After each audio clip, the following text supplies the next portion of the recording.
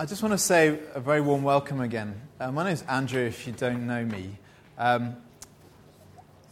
Basically, I've been working as a pastor for about 7 years now, and we just decided with a group of friends earlier this year, really feeling this was God's will for us, that we should start a new church in this area. And obviously you guys have heard of it or been brought by someone.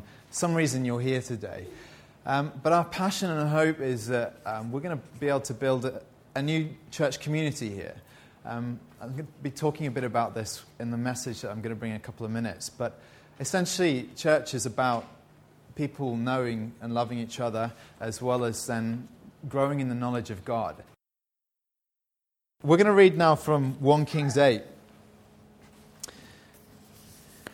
I just want to read a few verses. It's at the top of page 465 there.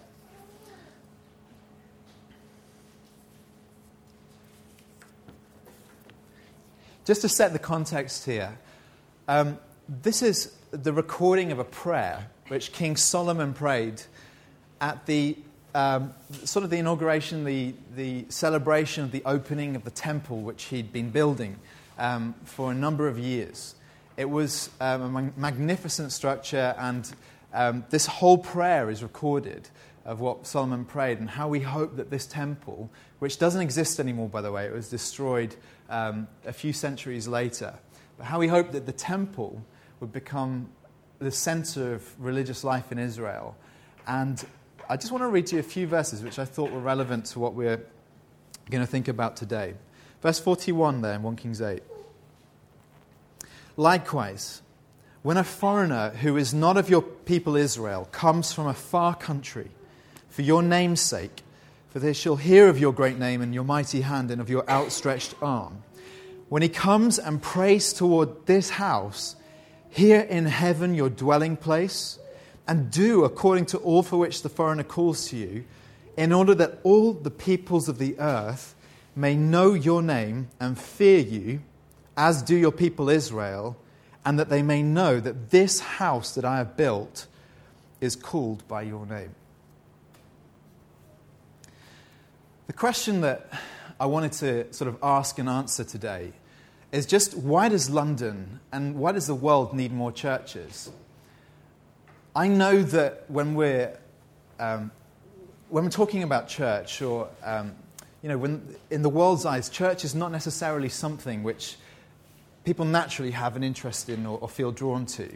That can be for a massive range of reasons. I don't know if you, like me, went to a church school, a C of E school as a primary school kid, but you might have grown up in a kind of church context where you went through the motions and it put you off church, or you've had bad experiences at church, or church just strikes you as something irrelevant and from a bygone era.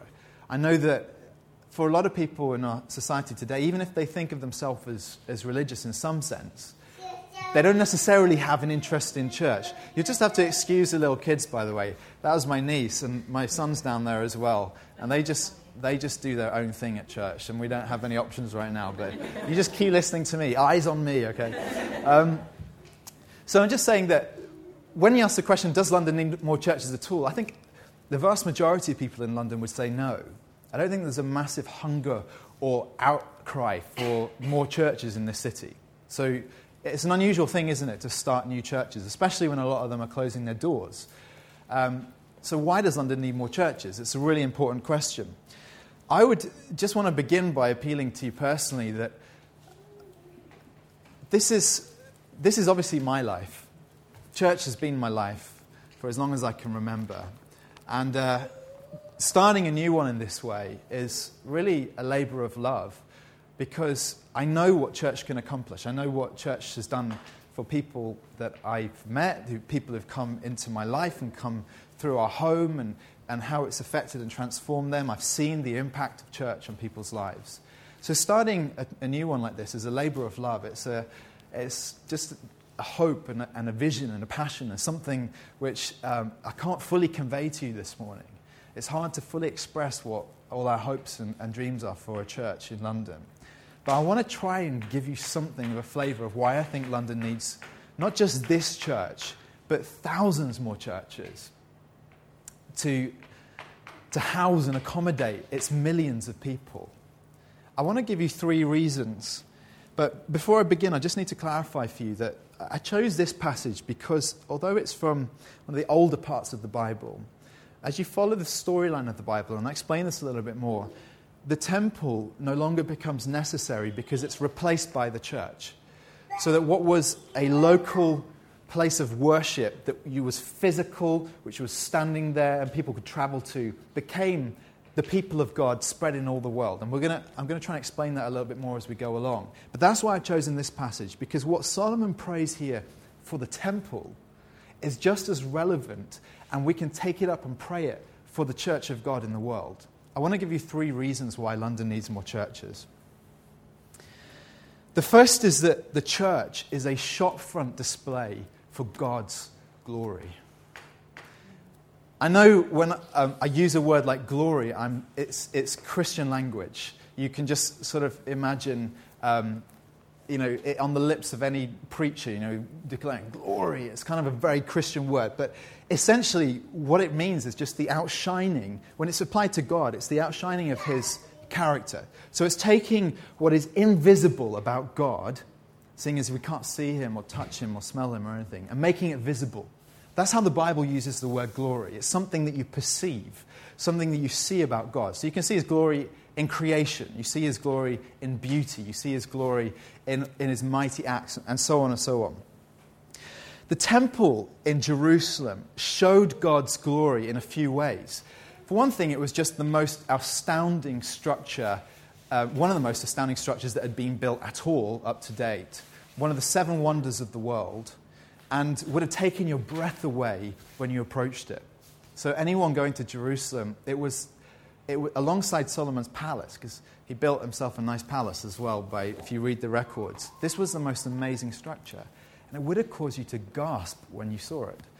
When I went to Barcelona, I think it was about 4 or 5 years ago with my wife, whenever I go on holiday, I make a point of not looking at the guidebooks or going on the internet, because I really want to be surprised when I arrive, which means that it can be a bad surprise, of course, when you don't know where you're going. But I trust C to look at the right places to visit. So we went to Barcelona, and she said one day, okay, today we're going to go see the Sagrada Familia, which for some reason I'd made it into my late 20s without ever having seen a picture of this thing or knowing anything about it. It's only one of the most famous buildings in the world, but it just displays my ignorance. So we traveled on the underground, and we came out from the subway, I think it was, onto the pavement and saw this structure, and I was gobsmacked. My breath was taken away. I know, no need to go on Google Images right now, guys, but later when you get home, if you haven't seen it, it's worthwhile seeing. It's taken 132 years so far to build. It's not finished yet. It's got various styles of architecture. It's got pillars that soar into the ceiling. And it really takes your breath away. And that would have been an experience for a pilgrim going up to Jerusalem, seeing the temple. That was one way that it showed God's glory. And Solomon deliberately built it that way. And why churches have been built that way up to now. Buildings I'm talking about. The second way was that God's presence was there. It says in the previous chapter that after they finished the building of the temple, a cloud came and filled the temple, so much so that the priests, whose job was to go in and out, couldn't stand to minister because they sensed the presence of God in the place. And for Solomon, he knew that this place housed the presence of God. But when he's praying here about foreigners, he's not thinking actually about the beauty of the structure. He's not thinking about the presence of God so much in the place. The way in which he sees the glory of God being shone out from the temple is quite different. If you look carefully at these verses, what it has to do with is that the temple is the center, the symbol of God's goodness to his people. So look at the way he prays in verse 41 and 42. He says, likewise, when a foreigner who is not of your people Israel comes from a far country for your name's sake, for they shall hear of your great name and your mighty hand and of your outstretched arm. So what Solomon has in mind is that people will have heard of him. He was probably one of the most famous men alive on the planet. He was probably the richest man who's ever lived. He had an enormous empire. His people were happy. Unlike the Scots, they didn't want to break away. They were very happy under Solomon's rule. He was a just king. He was a good king. He was a peaceful king. and there was so much to commend his reign.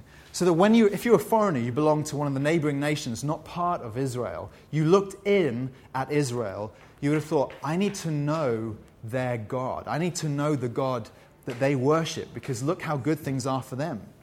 That is basically what Solomon's anticipating, that they'll look in and feel that way.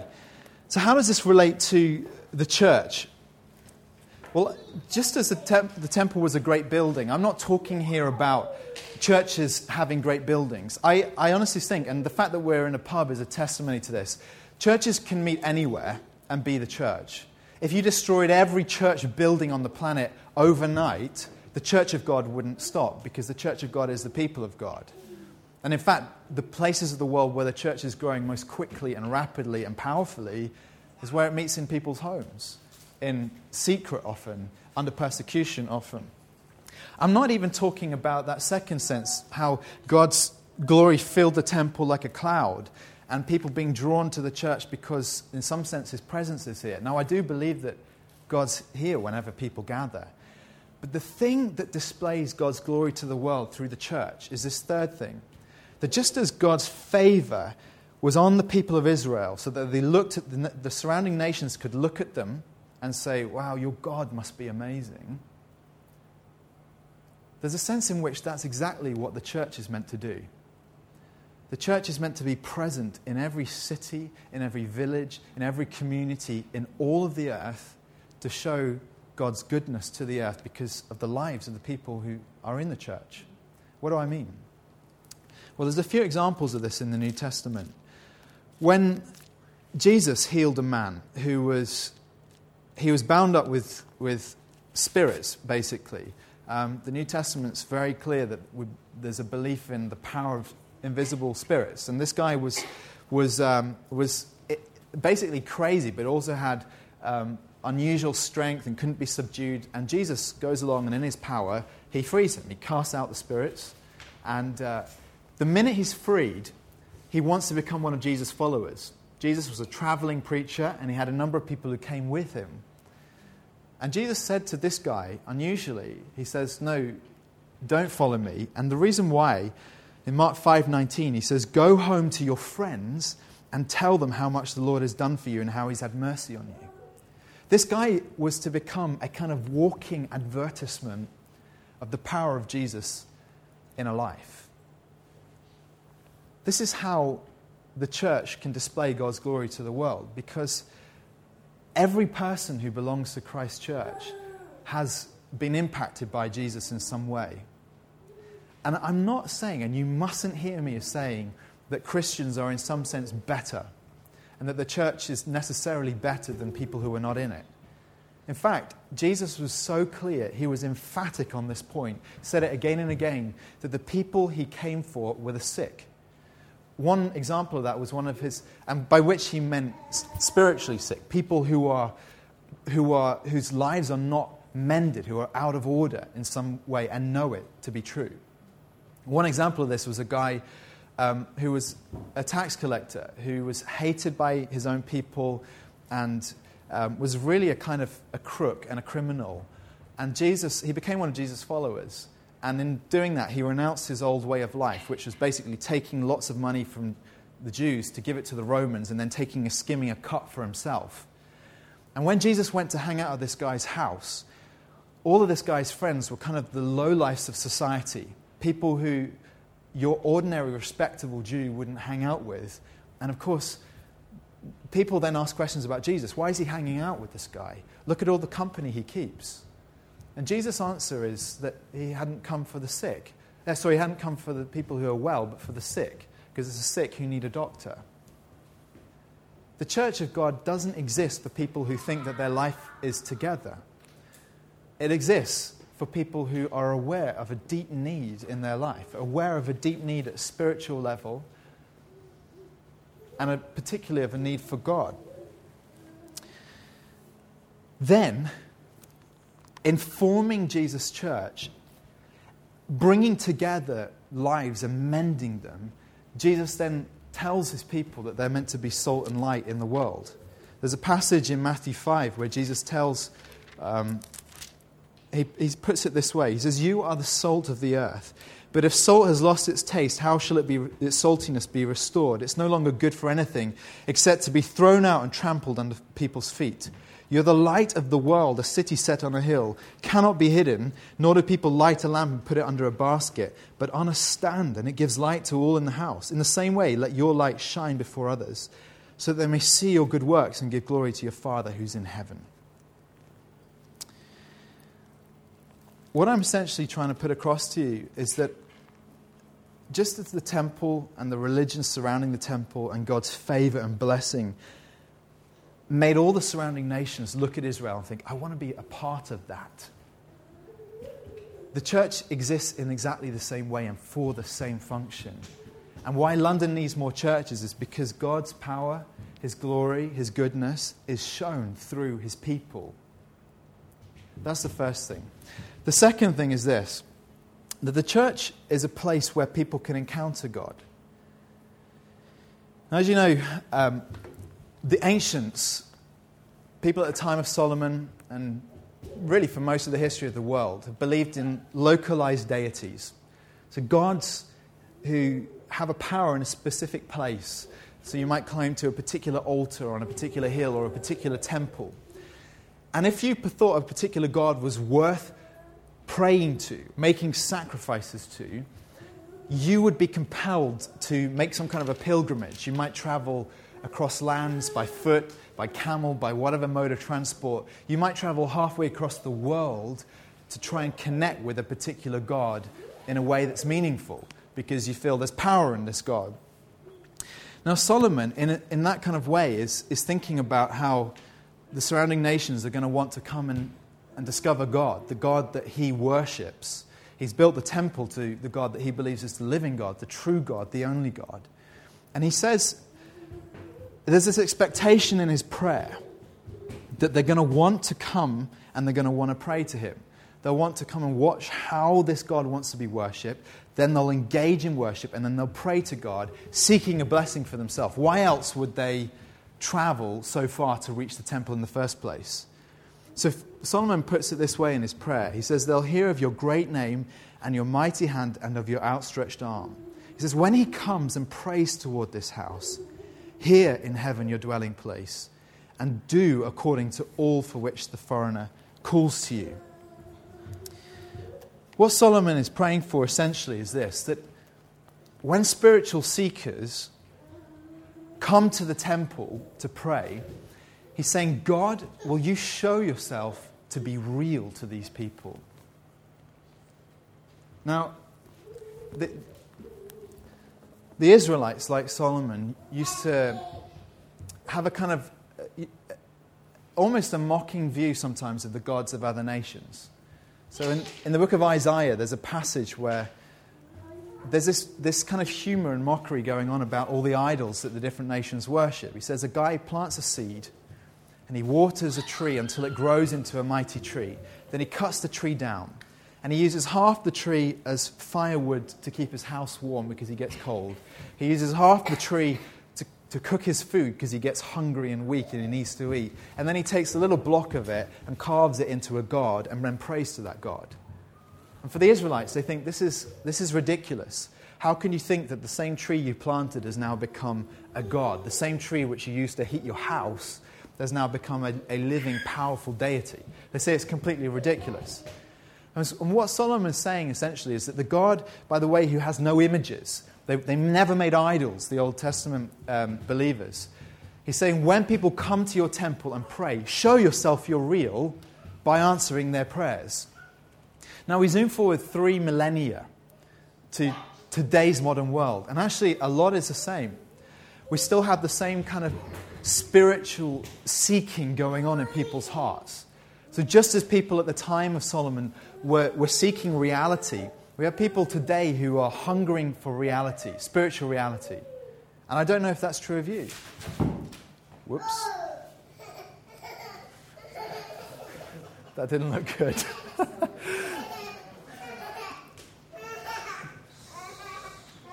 We have people today who are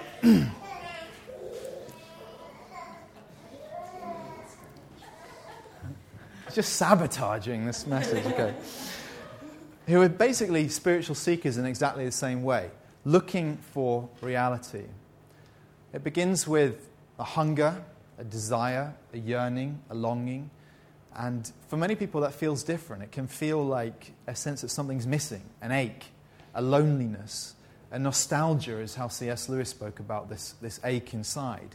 The feeling you get when you see a sunset and you think there must be more. What is this beauty that I'm hungering for, I'm longing for, I'm searching for? That was how C.S. Lewis spoke about it. Other people feel it as a deep sense of loss or of grief or of loneliness or of guilt even. The burden of guilt. Feeling that things aren't right with you, that you've done so much wrong that you cannot put right. I don't think there's a person alive who's never at some point in their life felt the spiritual hunger. And it was the same thing Solomon expected from the surrounding nations. If you don't know the living God, then there's something missing in your life and you're going to feel spiritual hunger. But also, just as those people would engage in pilgrimage in order to find their way to the temple and touch this reality, as it were, and discover, is this God real? The God who's in this temple, is he real? So also, people today go on all kinds of pilgrimages. That can be literal, physical ones.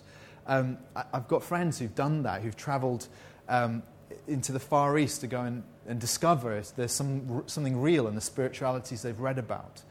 Or people do it in other ways, perhaps just through a journey in your mind, through literature, through reading holy books, as it were, or through reading philosophers or whatever. People go on pilgrimages to find the reality that they're searching for, the spiritual longing, and to discover if it's real. Other people fill their lives with whatever way they can to kind of dampen this longing and fill this hole, and it can be through alternative lifestyles or experimenting with drugs or whatever. However you do it and however you describe it, it's basically the same thing, the same urge. It's spiritual hunger and pilgrimage towards, groping towards reality, hoping that you'll find it. But the difference between what we're seeing in Solomon's day and what we're seeing today is that whereas it was necessary then that if you were from another country, you had to travel because the temple was fixed, it was in one location, and it was immobile. The church, which is now God's temple, is described in the New Testament as believers being like jars of clay. Because even if we're not impressive on the outside, and we don't necessarily have things together when our church services are not all perfect or slick, and we ourselves are not perfect or slick. Our lives aren't always having things together. Yet, even if we're just jars of clay, the Bible says, we contain a treasure. And that treasure is the message which the church holds and carries and transmits. So that churches which contain this treasure, which tell this story, which hold this message, which we call the gospel, and tell it again and again and again, are, as it were, temples, but bringing the temple to the people rather than the people coming to the temple. They're carrying the message of Christianity into the world so that in the desperate hope, that people will have an encounter with the God that we have come to meet. I know that not all of you will know what that message is, so let me just try and summarize it for you as quickly as I can. What it is, the heart of what Christians believe, and it's simply this. That yes, if you are a seeker, if you've sensed that ache, that longing, that really where that comes from is a separation between you, the creature, and God, who is your maker. It stands to reason, doesn't it, that if you are made by a God who is over and above us, that if you don't know that God, then there's something missing in your life. And the Bible tells us that that separation between us and God is on account of our wrongdoing, which we call sin.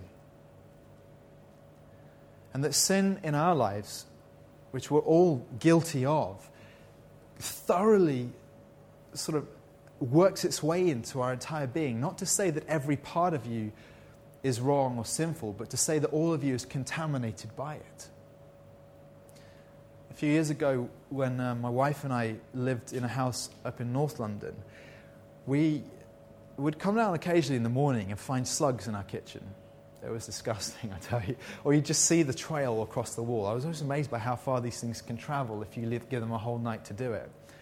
But this one day, C was making roast potatoes, and so she wanted some semolina because you can apparently sprinkle it on and it goes crispy in the oven.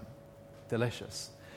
She opened the bag of semolina to discover inside a slug just rolling around, just happily bathing in the semolina, just coated in this stuff as it stuck to its body. Now, she just pulled the slug out and then made the dinner. No, she didn't. She didn't. She threw the bag away. Obviously, she threw the bag away. And my point is that the way the Bible talks about sin is like that.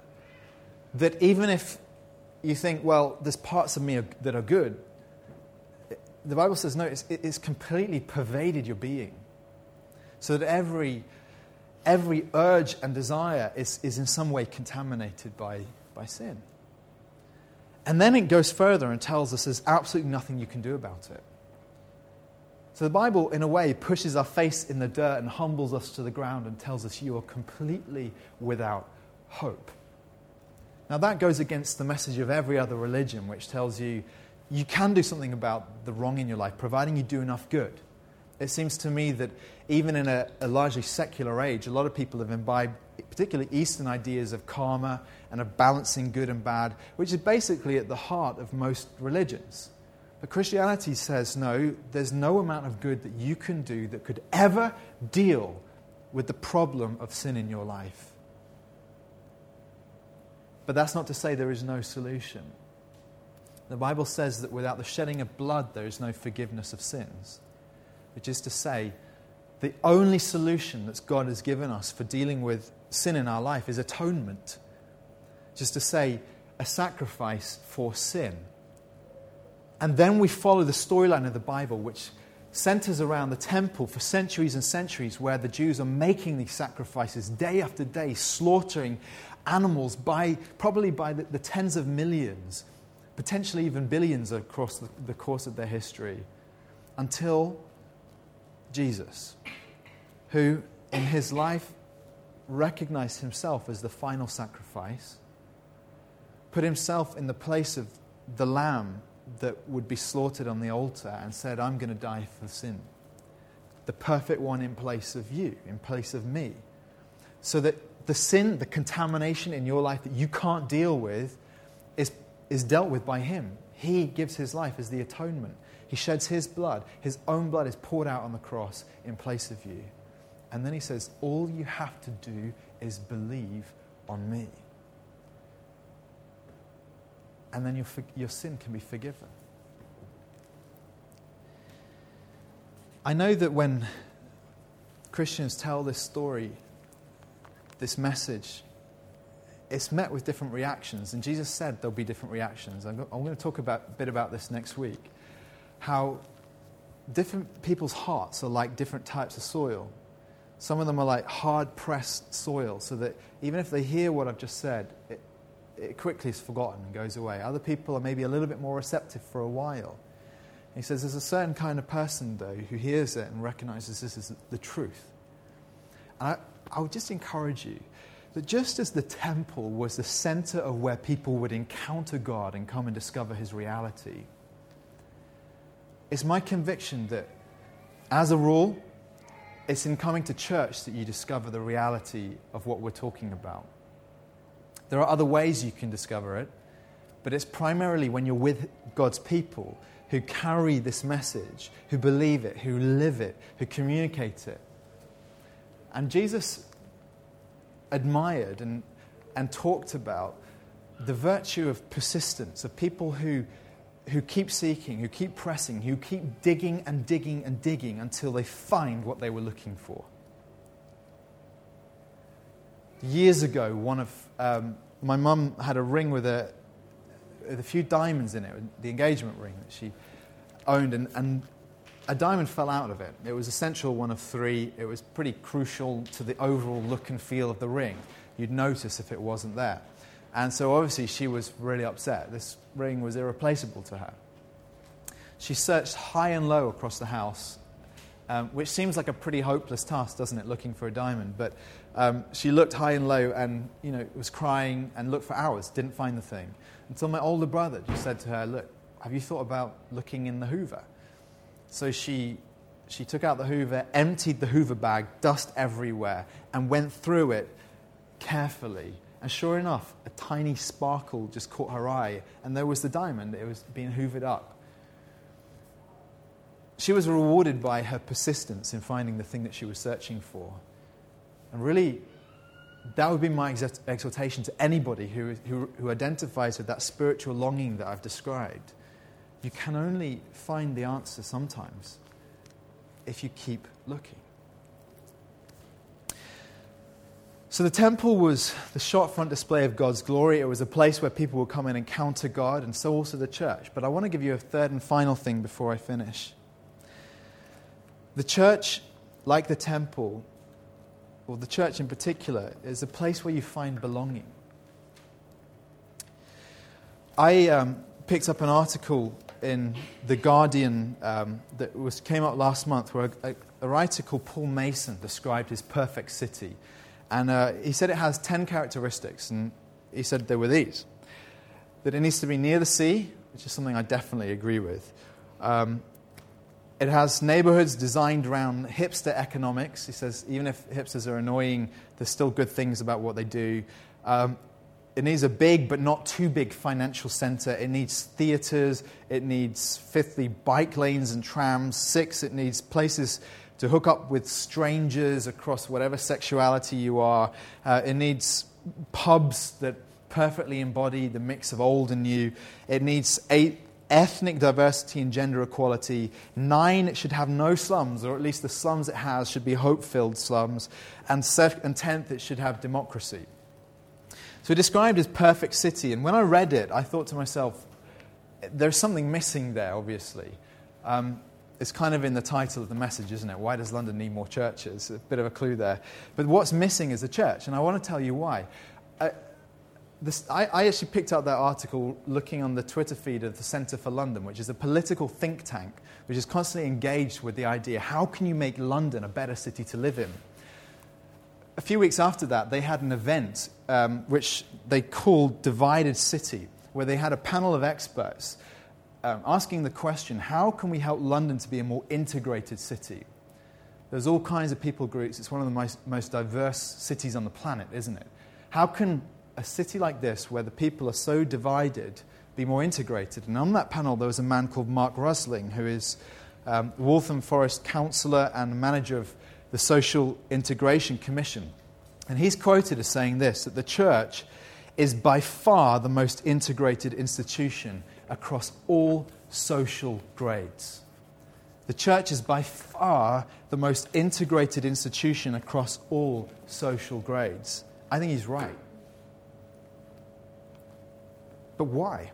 Is it an accident? Is it an accident that churches are so mixed and diverse and represent all kinds of people from all kinds of backgrounds? And the answer is no. That while what Solomon's praying about here, verse 43, look, he says, "Here in heaven your dwelling place, and do according to all for which the foreigner calls to you, in order that all the peoples of the earth may know your name and fear you, as do your people Israel, and that they may know that this house that I've built is called by your name." Solomon was kind of reaching towards a hope, a desire, an urge, which is just there in seed form in the early centuries of the Old Testament religion, which is that the knowledge they had of God would somehow reach other nations. And when Jesus comes, something radical happens in that whereas all of it had been, come, look at the temple, come if you want to join us, be a part of our people, it suddenly, he turned the direction around altogether. So that even his closest followers, the disciples, the 12 disciples, he called them apostles, which means sent ones, because he gave them a mission to take what they knew of God into all the world. And in taking the message, his hope, the explicit ambition of Christ and of the New Testament is that the Church of God would represent all peoples on the face of the earth and have no divisions, none of the earthly divisions that divide people group from people group and so on. which is why I read to you from 1 Peter 2 right when we were in the worship time earlier. You might want to turn back there on page 1766. Because in these verses, Peter's giving us a definition of what the church is that radically speaks into the problems of social division and breakdown. He says, verse 9, and bear in mind, Peter is a Jewish fisherman, follower of Jesus, carrying the message of Jesus into the world, eventually died for the message that he believed, but he carried it to Gentiles, people, non-Jews, and he's writing to Gentiles who are representing different ethnicities and nations. And he says to them this, he says, you are a chosen race, verse 9. In other words, you're kind of an extended family now. Even if you're from different races and backgrounds, now you're one race. He says you're a royal priesthood. In other words, no matter what background you come from, I don't care whether you're the social elite or the blue-collar workers like he was himself, now we're all royal priests in God's kingdom. And he says, thirdly, you're a holy nation. Which means that even if you're from different nationalities, not just races, but different nationalities, suddenly when you become a part of the church of God, you have a nationality which overrides and trumps your earthly nationality, which is the reason why the church of God pulls people from the most random and diverse backgrounds and puts them in community together in a way that works. He overcomes racial breakdown, it overcomes class breakdown, and it overcomes nationalism and national breakdown. What if churches don't reflect that diversity? What then? Sometimes there are explanations you can give, that it might just be that in their area is less diverse. Sometimes it's because you need to look at the church across a whole city represented by different local churches and say, okay, when we take the whole thing, it's a diverse organization, even if each local one isn't particularly diverse. But even then, you can excuse it all you like, there are still churches which are deliberately and consciously pushing against this idea which is in the Bible, which is that the church is for everyone. And really they're broken churches. There's something wrong with them. A number of years ago, I had the pleasure of conducting a wedding for two friends of mine who are Nigerian. And in the run-up to this wedding, they explained to me a problem they'd had, which is that, and I hadn't understood this, that for them being Nigerian, it's actually easier for either one of them to marry somebody from a completely different race and nation than it was to marry another Nigerian who's from a different tribe, because of the strong tribal barriers between that exist there.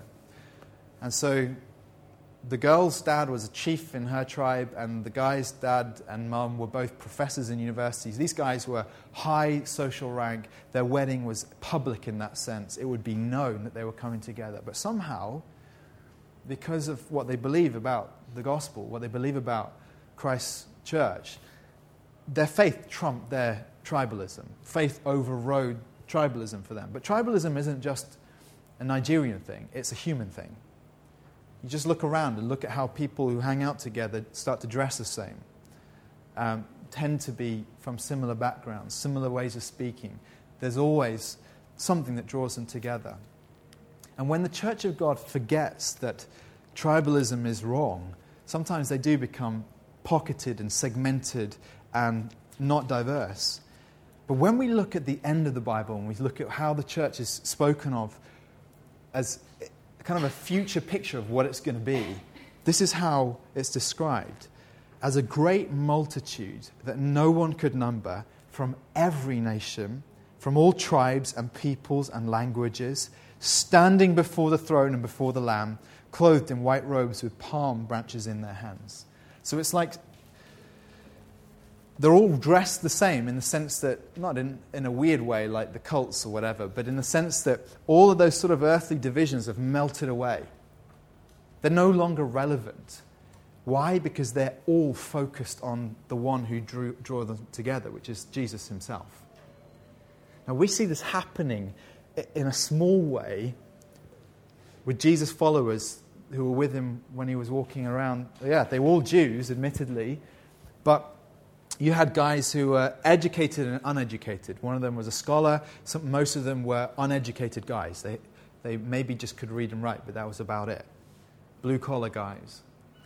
You had guys who would have been fairly wealthy and guys who definitely would not have been. You had guys, and more importantly, who were basically working for the Roman Empire and guys who were zealously fighting against the Roman Empire. And somehow, even in Jesus' closest friends, the 12 followers that he had, these differences began to melt away. And there's no earthly explanation for that other than that they all love Jesus. I suppose you see little shadows of this in life, don't you? Where, let's say, guys from different backgrounds all support the same football team. Suddenly, for one day a week, it doesn't matter where they come from, they care about their one allegiance. But you see, the Church of Jesus Christ does that in a much more extensive and pervasive way, because it's not just about Saturdays at the game, it's about all of life. It's about the barriers that separate us, whether on age, class, race, ethnicity, nationality, all that stuff, melting away because Jesus is the center and focus of his church. It was happening in seed form, as I said, with the temple, when Solomon's praying this prayer, that foreigners would come and discover something of the goodness and the riches of God that he'd discovered. But it begins to explode from the time of Jesus, which is why, of course, that the church is touching just about every nation on the planet. It must be the biggest organization there is in the world today. And people from every kind of background. And that's why it's also my ambition for this church that in some way we're going to reflect that in this area. And the reason why that's so hopeful for individuals is that in the church you find belonging. It might not be something you experience the minute you walk in on the first day you come to church.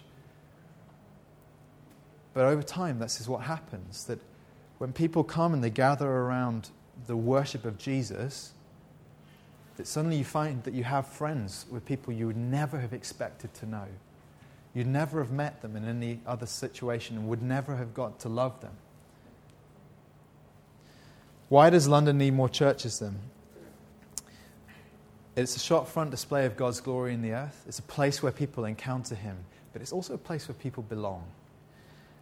And I just want to say you're welcome to join. You're welcome to be a part of what we're doing here. We want to be available to you if you're somebody who's seeking, who's not sure what the truth is, as it were, and you're on a spiritual journey. I'd love to talk with you. It'd be my absolute pleasure to do that. If you're somebody who just feels you need friends, then come along. Be a part of what we're doing here.